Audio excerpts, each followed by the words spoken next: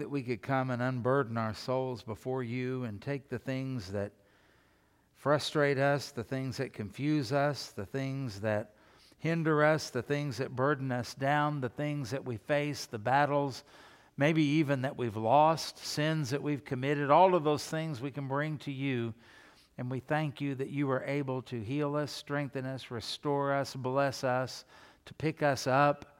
And Lord, we need that so desperately, and we ask you to do that. We want to pray, Father, for healing for those who are sick. We want to pray, Lord, for you to meet needs of those, whatever they may be. Some people may need a job. Some people may need a raise. Some people may need the healing of a relationship, of a marriage, or parents to children and children to parents. Such an important thing. People that are addicted to alcohol and drugs, pornography, those type of things. People that have committed adultery.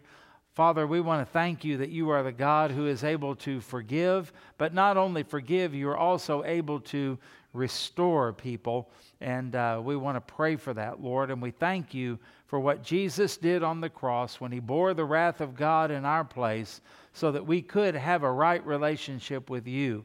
And we pray for people who do not know the Lord, that today they would repent of their sins and they would place their trust fully, totally in the Lord Jesus Christ and be born again. And we pray, Father, as we think about those people in Mississippi and some in Alabama, I understand. And we want to pray for the families of those who were lost. Help them, Lord, in their grief. Help them and comfort them. And we pray for our sister churches, that they have members of their church family that are gone because of these storms. We pray for people who are doing cleanup, people that have to deal with insurance companies. And we pray for people who have been hurt and are in hospitals. And we pray for medical personnel and first responders. And we pray for law enforcement and National Guard. All of those type of things that go into that, as we well know in this part of the country. Please, please, Lord, help them in all of that. And thank you, Father, for blessing us. It's been a long time since we've faced anything like that, and we give you glory and praise for it, and we don't take it for granted.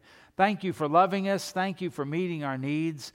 Thank you for the people that you put in our lives that love us, and people that we can love and encourage and be strengthened by. And we thank you for our church family and ask you to bless us, grow us, and encourage us as well. And take our hearts now and our minds and fix them on you as we look at the Word of God. I pray that we wouldn't think about ourselves, but we would think about you. And then as a result of that, that you would pour through your Spirit your blessings out upon us, that our lives might be strengthened and that we might be changed. And we pray all of this would happen for the glory of God. In Jesus' name we pray. Amen. If you'll take your Bibles and turn to the book of 2 Thessalonians, and we did the introduction to this last week. Now we get into where Paul really expresses some things to them.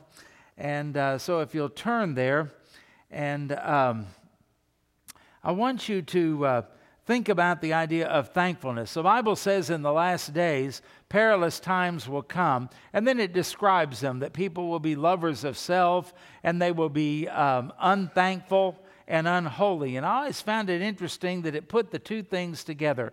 And if you'll think about it, unthankfulness always goes together with unholiness.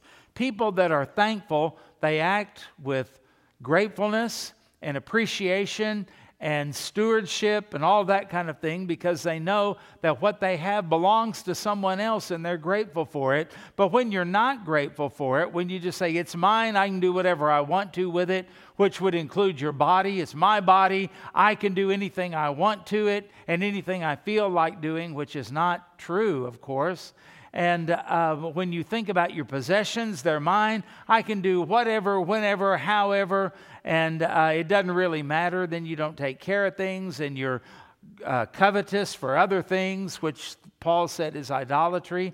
And so we want to be careful about all of that, because unthankfulness and unholiness seem to walk hand in hand together. And unholiness will lead you to unthankfulness, and unthankfulness will certainly lead you to unholiness. And so Paul expresses thanks here.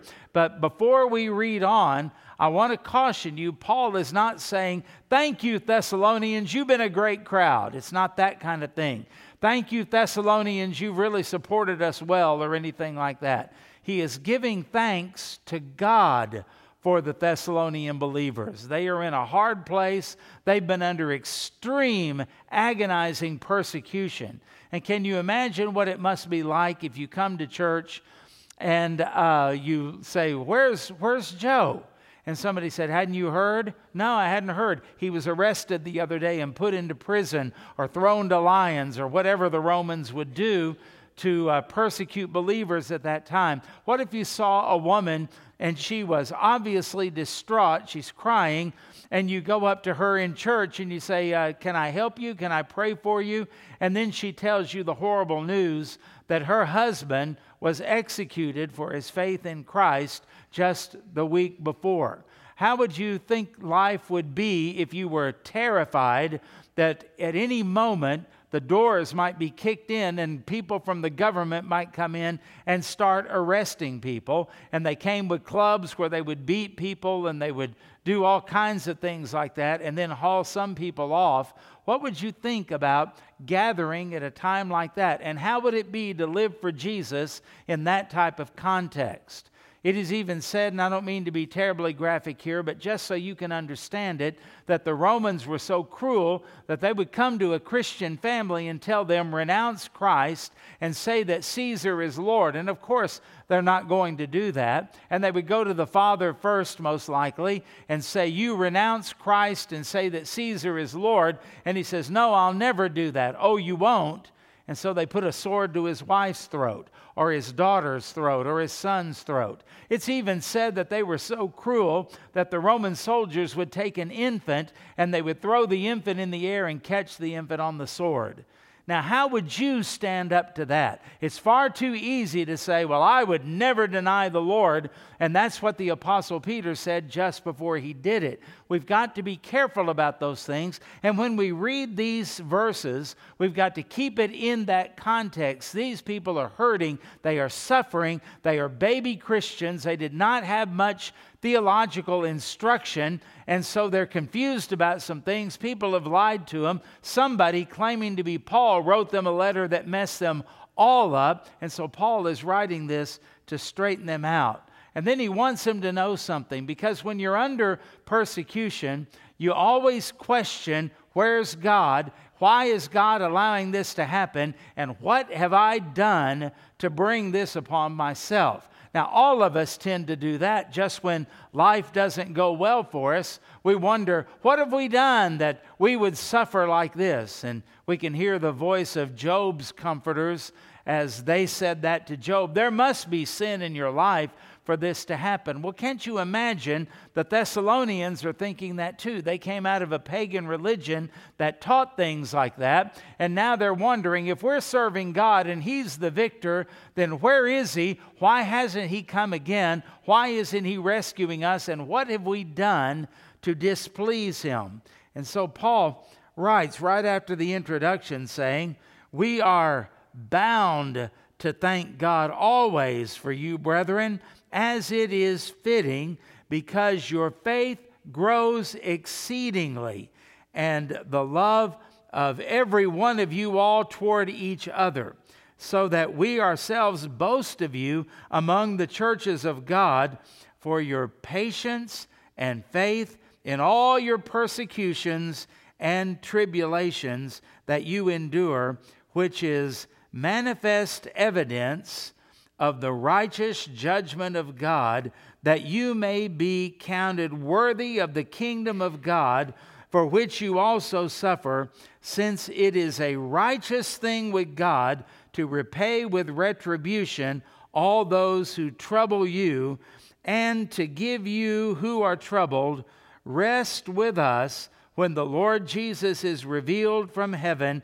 with His mighty angels And so you think about Paul as he writes all of this. We're thankful for you for what you are enduring now. It's proof that you're saved. It is sanctifying you so that you're a better citizen of the kingdom than you would be naturally. And by the way, don't take all of this to heart, because it's not about you. This is the plan of God, and Christ is going to return, and everything is going to be set in order, and there's going to be perfect justice, and you will receive your reward, and you will rest with us, the apostles, and this is all going to be done by the Lord. So you look at that and you can see that right here at the very beginning, what soothing, ministering, hopeful words this must have been to this congregation as this letter was read to them.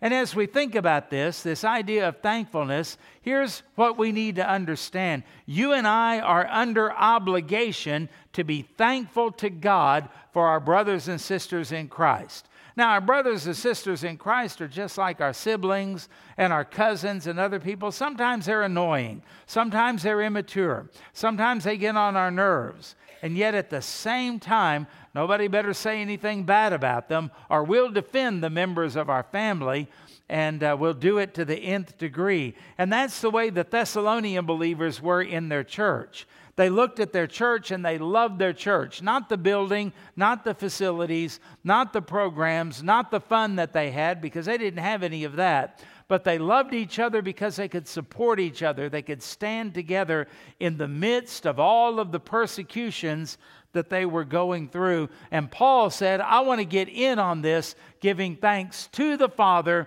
for the church of the Lord Jesus Christ, which is something you should do every moment of every day. You are privileged to be called out by God to be a part of His family, a part of His kingdom, the church of the Lord Jesus Christ. And Christ loved the church and gave Himself for it. We should do the same. And it's a mark of our salvation that we love the brethren, that we love the church for which Christ died and gave Himself for.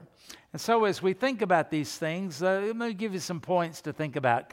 You can hang your thoughts on these things. Number one, Paul saw thankfulness not as an option, but an obligation.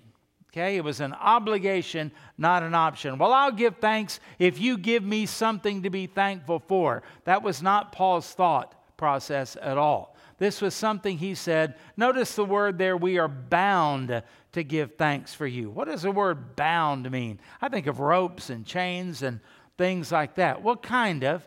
But think of it in a legal sense. When somebody is accused of a crime and the judge orders them to be bound over for trial. That means there will be a trial and they will be there. And so Paul is using this sense in a legal sense, saying, what else are we going to do? We can't do anything but give thanks for you. You're saved by the same blood that saved me. Your sins are cleansed just like mine are cleansed. You are a child of God and a part of His kingdom and an heir of God and a joint heir of Christ, just as I am. Now, Paul may have been way, way beyond them in terms of maturity, in terms of knowledge, in terms of his spirituality, and these were just baby Christians who were being persecuted, who were confused, and who were questioning things, and yet Paul saw them as equals in the kingdom and in the family of God, and he said, what can I do? I can't help. I am obligated to give thanks for you. I wish we felt that same way. We think that we are so much the king of the universe and the king of the hill that if everyone else doesn't measure up to what we think they ought to do and what we think they ought to be and how we think they ought to perform, then we're annoyed by them, we're ungrateful for them. But at the same time, what if something happened to them and that person that didn't annoy you, what if they died this next week and you didn't see them again? How would you feel? There would be something different in you because you know they are first and foremost a brother and a sister in Christ by the grace of God that saved you. And we're bound together by all of that, and that is something deeper than anything that's on the surface. We are the children of God. We're called by His name. We're cleansed by His blood. We're put together in a body. We're given a spiritual gift. We are to exercise that gift for one another, with one another, in the body to which God has placed us, so that God is glorified and the work of the church goes on and our mission is carried out. So think of it like this. When the Bible says, "In everything give thanks, for this is the will of God in Christ Jesus concerning you," He did not say if you feel like it and if you want to and if you like the people, because your thanksgiving is not going to the people, and there's a place for that, but that's not what we're talking about here. It's going to God for the people that He has placed you with. You've got to see everyone through God's eyes. And by the way, you should look at everyone else the way God looks at you. What if He looked at you the same way you look at other people? You'd be in trouble, big time trouble for that. And so that's the first thing that we need to see, that Paul wants to join with them and be involved in everything they were doing, because he saw thanks as an obligation and not as something that was simply optional. Thomas Manton, a Puritan who lived from 1620 to 1677, who in England was subject to persecution because of his preaching of the gospel, he said that there's one special duty of the believer, and that is thankfulness. And when I think of special duty, being a military brat, I think about the times when soldiers, out of their unit, they had their the mission that the unit was supposed to fulfill, and then there were certain ones that were given special duty assignments, they said. Well, our special duty assignment is to be thankful on top of everything else we do: praying, giving, assembling, praising, worshiping, witnessing, helping, doing good works, whatever. On top of that, our special duty is to be thankful for everything, because in Him we live and breathe and have our being. And so think about what the Puritan Thomas Manton said. That's our one special duty in everything. Secondly, notice Paul saw thanks as reasonable. Notice that he uses the term as because your faith grows exceedingly. There's a reason. Man, it's exciting, Paul said. You have every reason to die. You have every reason to scatter. You have every reason to quit. You have every reason to shut down. And yet you haven't.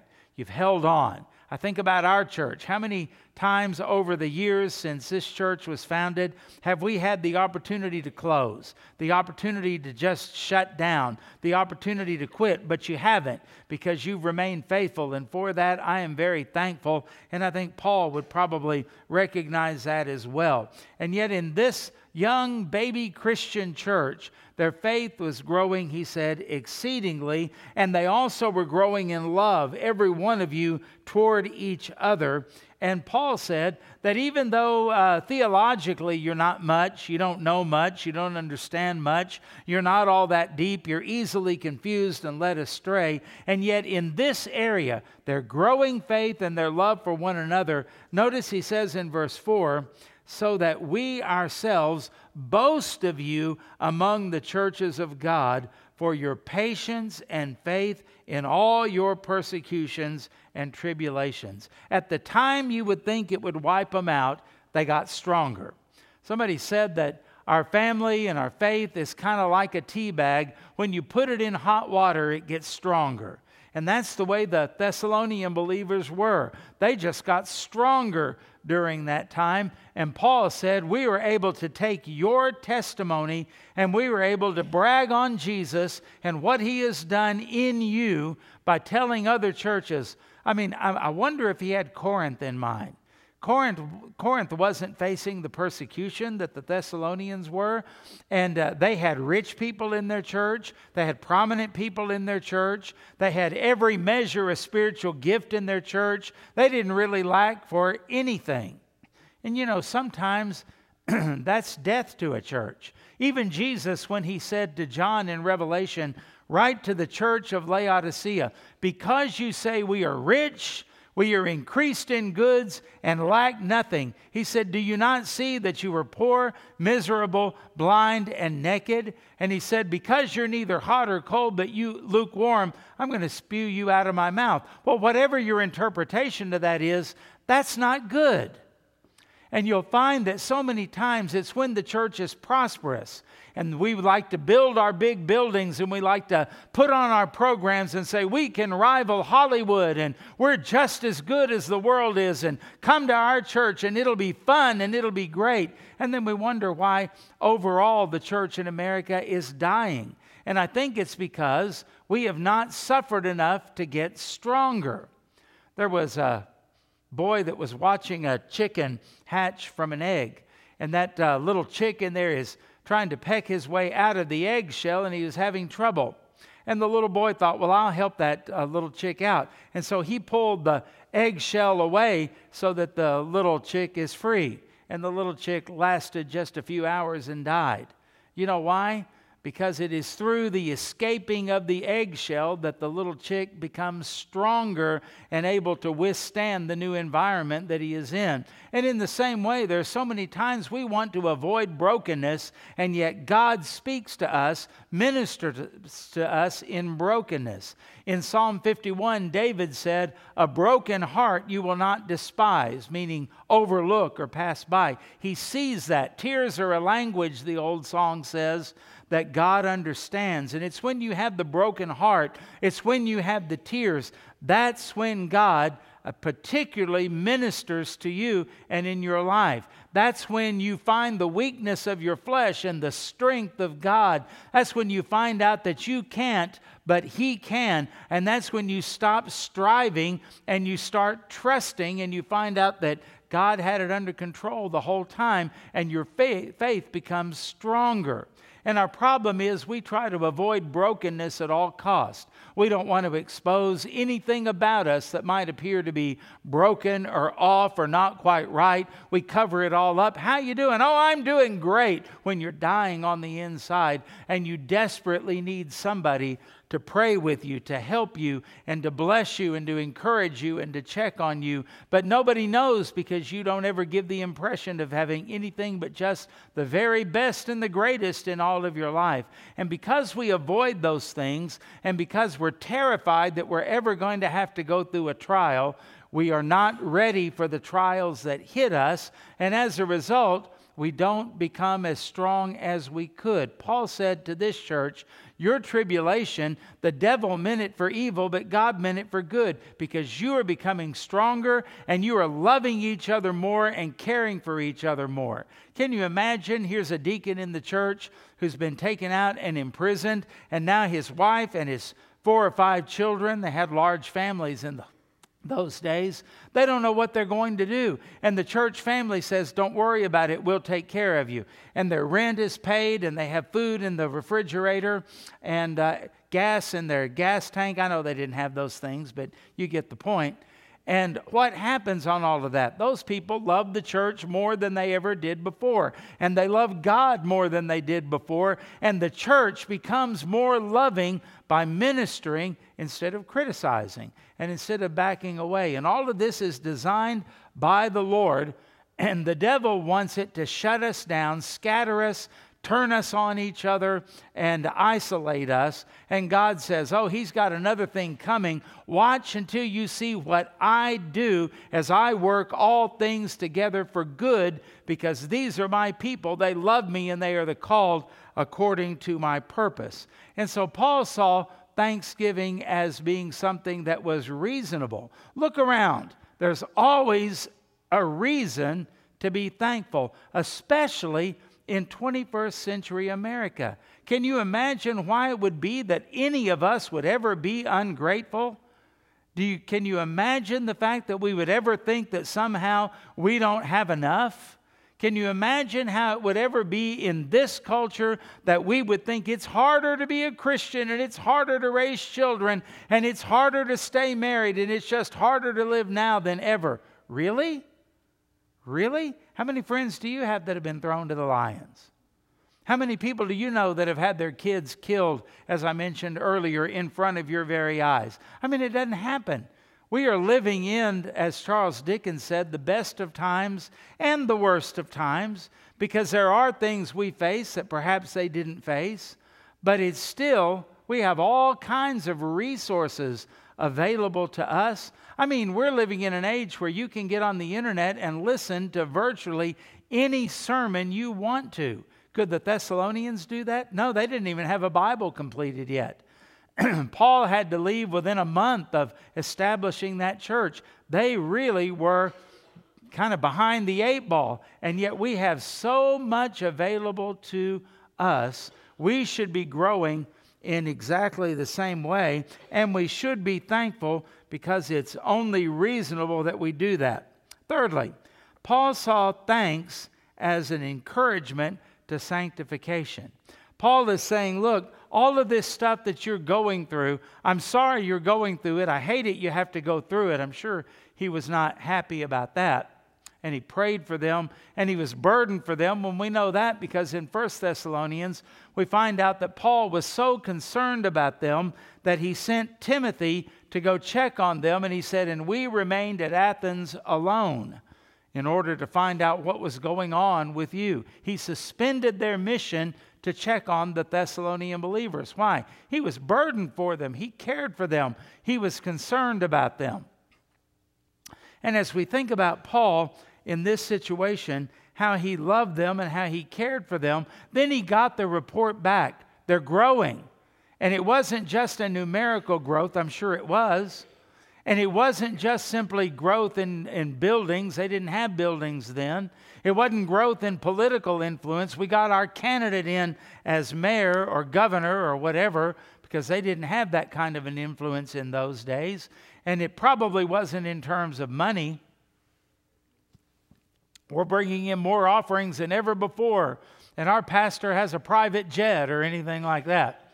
And you get it, Pam? And so when we think about those kind of things, what was he saying? Their faith is growing, and it's not just growing, but notice how he modified that exceedingly. So I could ask you the question, is your faith growing or are you stuck? Have you stagnated? Well, I think I'm still growing. Okay, can you put the word exceedingly on it? And you've got everything. You've got an easy life. You are so comfortable. You have food that your ancestors could only dream about eating, and you can get it any time you want in just about any quantity that you want. Don't know if that'll last forever, but that's the way it is right now. Think about it.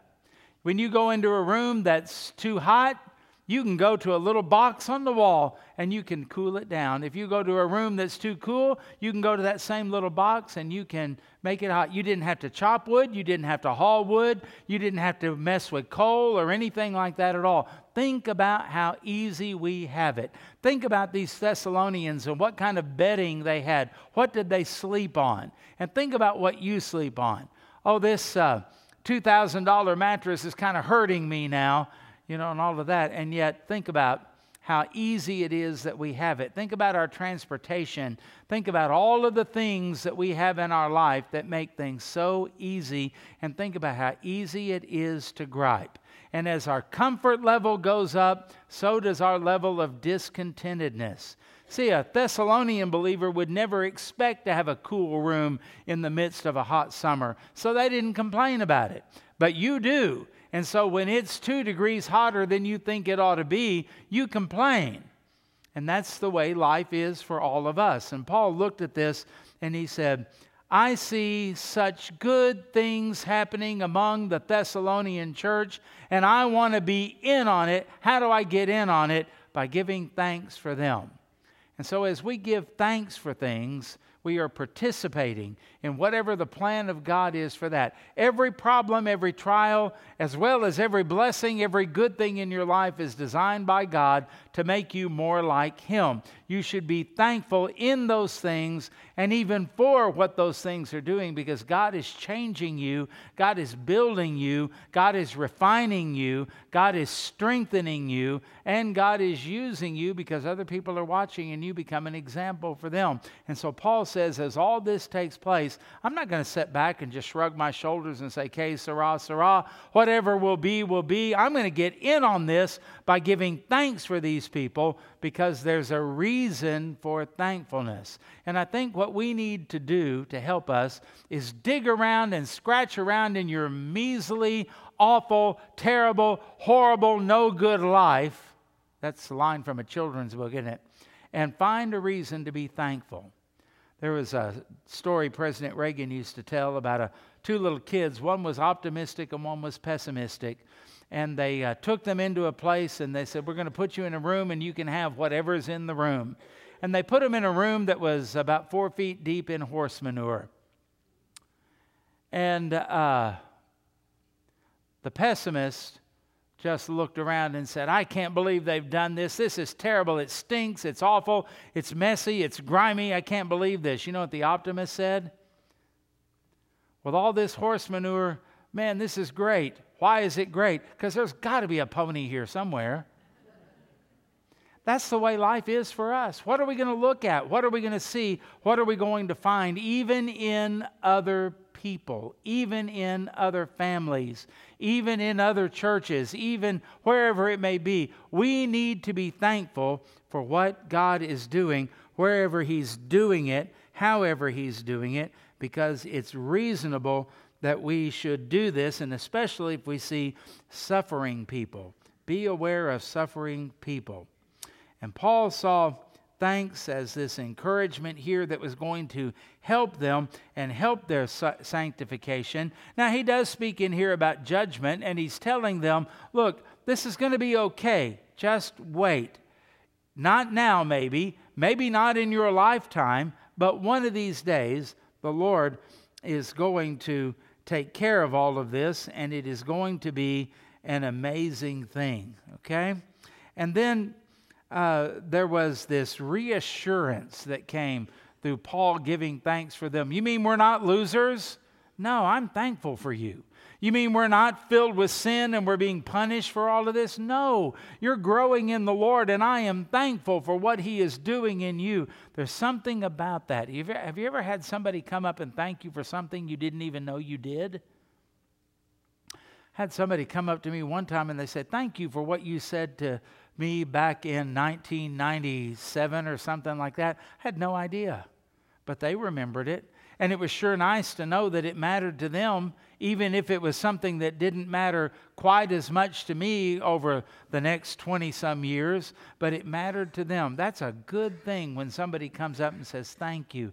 Maybe it's somebody that was a little kid and you taught them in Sunday school, and now they're 40 years old and they go, "Thank you for being my teacher. Thank you for the things that you showed me." Man, that's a nice feeling to do that. And Paul is doing that with these people. He is saying, don't get down on yourselves and on your situation, and don't let the enemy accuse you, and don't let them rob you of your joy, because I give thanks for you. Hey, if you've got the apostle giving thanks for you, that's walking in tall cotton, isn't it? And so we do that for one another as well. You may not consider yourself of the stature of the apostle Paul, and I don't either, but we can walk in his footsteps, can't we? We can do what he wants to do. One of the things with little Charlotte, she's at the age right now to where she loves to mimic. She loves to imitate you. And if you do something, if you say something, she can't really say the words yet, but she can do whatever gesture you do. She can point, or she can shake her head, or whatever it might be. She's a mimic of that. And I think in the same way we look at Christ and we look at his apostles and we say, I can't do it quite like he did, but I can try. I can mimic it, and it maybe is being done with baby steps, but it takes time. All of you couldn't walk at one time, and look at you today. There's a time you couldn't ride a bike, and look what happened later on as you learned to ride the bike. And some of you with sports, the first time somebody threw a ball to you, it hit you in the face and gave you a bloody nose. And now look at you and look and see what you're able to do and all of the things you're able to read and comprehend. It took time. Everybody starts off at zero.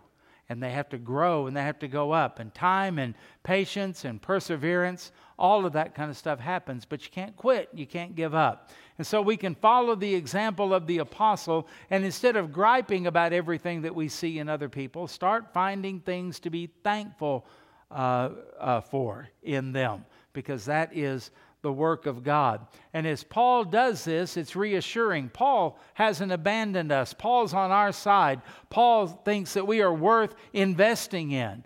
Man, we thought we were about to be shut down, and yet Paul said, no, you're not. You're being built up during all of this. And so it encouraged them. But he also alludes to, in these passages here, the second coming of Christ. That there's going to be vengeance that is going to be paid for all of those that trouble you, and you are going to enter into rest. And notice the equality here. You're going to enter into rest with us. Well, do I get the same reward and the same degree of reward as an apostle? Possibly, depending on what I do with my life and what you do with your life and how we use our spiritual gifts. God will bless that, and God will honor that, and God will reward that. We just do our part. Because the apostles were nothing more than ordinary human beings called for special service. Well, you too are an ordinary human being called for special service. And remember what the Puritan told us, that thankfulness is the special service that we are called to. So put that into practice. Okay? Let's kind of finish up here. He said it's the manifest evidence of the righteous judgment of God. It proves that you're saved, and it also, you are a proof in your suffering that God exists and that you are being counted worthy of the kingdom of God. That's such an important thing here. And somebody said we would worry less if we praised more. We would worry less if we praised more. Thanksgiving is the enemy of discontent and dissatisfaction. Thanksgiving is the enemy of discontent and dissatisfaction. Will you consider that? We ought to be praising God more and more, and teaching our children to praise God and to look for the good things, and we ought to be thankful for the people that are in our lives. Now, the Lord Jesus is coming back, and we've got to be ready for that as well. And so the Bible says, sing and make music from your hearts to the Lord, always giving thanks to God the Father for everything in the name of our Lord Jesus Christ. To the Father for everything in Jesus' name. Pretty well sums it up. And so I would ask you just a few questions here as we conclude this. To whom are you thankful? You know, everybody says, Hollywood people, I'm so thankful. And I always wonder, thankful to whom? To some pagan god? I don't know. To nothing? To the nothingness of evolution that brought you here? I'm so thankful that I'm able to be a rich, beautiful, wonderful, successful actor or actress. Well, if there's no God, who are you thankful to? And I would say to you, don't just be thankful as a general rule, thankful to nothing, but be thankful to God, and make sure your thanks is directed not just toward people or situations or circumstances, but be thankful to God, the God who created you. And then you ought to ask the question, why are you thankful? Well, I'm just a thankful person. Well, why are you thankful? You need to think and rehearse reasons for being a thankful person. That does you good. It trains you to look for those things. You see the horse instead of seeing the manure, right? And why do you express thankfulness? I mean, who cares? If I'm thankful in my heart and I never share it, why does that matter? Well, it matters because there's an exercise in humility in being thankful. You see, when I express thankfulness to you as a congregation, I was thinking about with most of my family standing up here the other day, I think about when we came here and how little our kids were, and how they've all grown up. And I've had people say, how'd you do it? How do you, being in the ministry, how do you keep your kids from hating God and hating church and all of that? And you know what I would say to you as a church? Thank you, because you helped Sammy and me to do this. You know why? Because our kids saw that we weren't just doing this because it was our job and we wanted to keep a paycheck in. We did it because it was right. And then they saw it in you, who are not getting paid for any of this, who don't have to be here, but you come and you live by your convictions because it's the right thing to do. And my kids saw you doing that, and it reinforced that what Sammy and I taught them is real. You see how that all works? You had a great part in the fact that Taylor is leading music this morning at First Baptist Church of Searcy, and that Jeremy is at First Baptist Church of Mustang on staff there, and that Isaac and Jenny are here because they love the Lord, because you have made an impact on their life. And so, you know what I say? Thank you. Now, you know what that also did? It just expressed my great humility. You say, how did you express your great humility? Well, you should have been able to see it, because I'm writing my book, Humility and How I Attained It, and I'm just about done with it. I'm just trying to find somebody that could really endorse it, that could really put it over the top and tell how great a book it is. But nonetheless, that's a joke. But you know what I was saying when I said thank you? I was saying this: as good as I am, I couldn't do it by myself. I needed you. You helped. You were involved in all of it. You know what I'm saying? I needed you. Sammy and I needed you, and we needed your prayers, and we needed your input. We needed those of you who taught our kids in Sunday school and in Awana. We needed those of you who coached them in different things like Upward and some of those type of things that went on. They needed you to be their friend. They needed you to kind of hold them accountable in some things, and that's why they are where they are today. And what I'm saying is, whenever you have a thankful heart, you are acknowledging you didn't do this by yourself. Somebody else was involved, and it was the Lord first and foremost, through His people and through circumstances in your life, that got you where you are. No one pulls themselves up by their own bootstraps. In fact, it's impossible to pull yourself up by your bootstraps. No one is a self-made man, because you didn't create yourself. You didn't give yourself any mental or physical abilities whatsoever. You were just born with those things, and you took advantage of them. Good for you for that. But give the glory to God. He's the one that gave you that capability. And think about all of the things that people in the church, what they mean to you, what they have done for you, how they help you, how they encourage you, how they live as examples for you, how they have instructed you, how they have been loving enough to confront you at times. Think, all of us have those stories that have been here any length of time. And so we look at that and we say, Lord, I've griped a lot and I've complained a lot, but I want to just say thank you, because I couldn't do this by myself. Nobody lives the Christian life alone or in a vacuum. And that's why you express thankfulness. It helps you to grow in the Lord and to be humble. And what happens when you are thankful? Well, other people are encouraged, and it sets a good example for others who follow along, and it gives glory to the Lord. And why do you express your thankfulness? Because it reassures other people, and it calms them down, and it helps them know how important that they are, and it points to the fact that we're all people in the plan of God, and Jesus is coming back again one of these days, hopefully very soon. Come quickly, Lord Jesus. What happens when you are thankful? There is such a great dynamic. There's a bonding that takes place.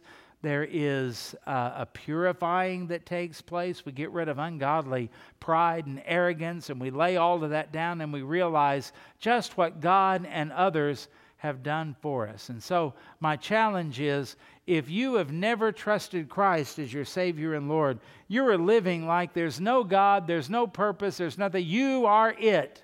And I want to just say to you, you're not. You need a Savior. You're a sinner who has broken the laws of God. And one of these days, there'll be a price to pay for that, except that God paid the price for us by sending His Son to live that perfect life we could never live, to die on the cross and to bear the full weight of the wrath of God that you deserved. And if you will trust Him alone as your Savior and Lord, the Bible says you call upon Him and you will be saved. And that also makes saved people like us. You don't have anything to be thankful for God so loved the world that He gave His only begotten Son, that whoever believes in Him shall not perish, but have everlasting life. And that's you, child of God. If nothing else, you can give thanks to God for the fact that He loves you and that Christ died to save you. You can give thanks for your church family. You can give thanks for the plan and the sovereignty of God. The steps of the righteous are ordered of God, and all things work together for good to those who love God. So quit your belly aching and quit complaining, and let's put on thankfulness like Paul did, because he saw it as an obligation, not just an option. And he saw reasons for thankfulness.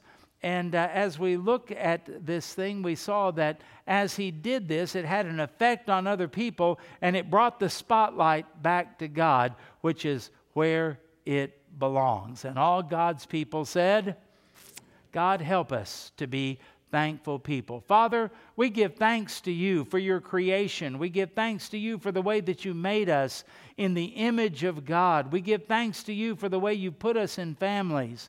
We give you praise for the way you have saved us. And we thank you that you have put us in the family of God and the kingdom of God. And we thank you for the place that is reserved for us in heaven because of your great love. We thank you for our church family, and thank you that you have put us here and all that it means to us. And Father, help us to truly have thankful and grateful hearts. We're tired of running around like spoiled toddlers. We want to grow up. We want to mature. And we want to be a blessing to you and a blessing to your people. Help us to follow in the footsteps of the Apostle Paul. In Jesus' name we pray. Amen. Amen.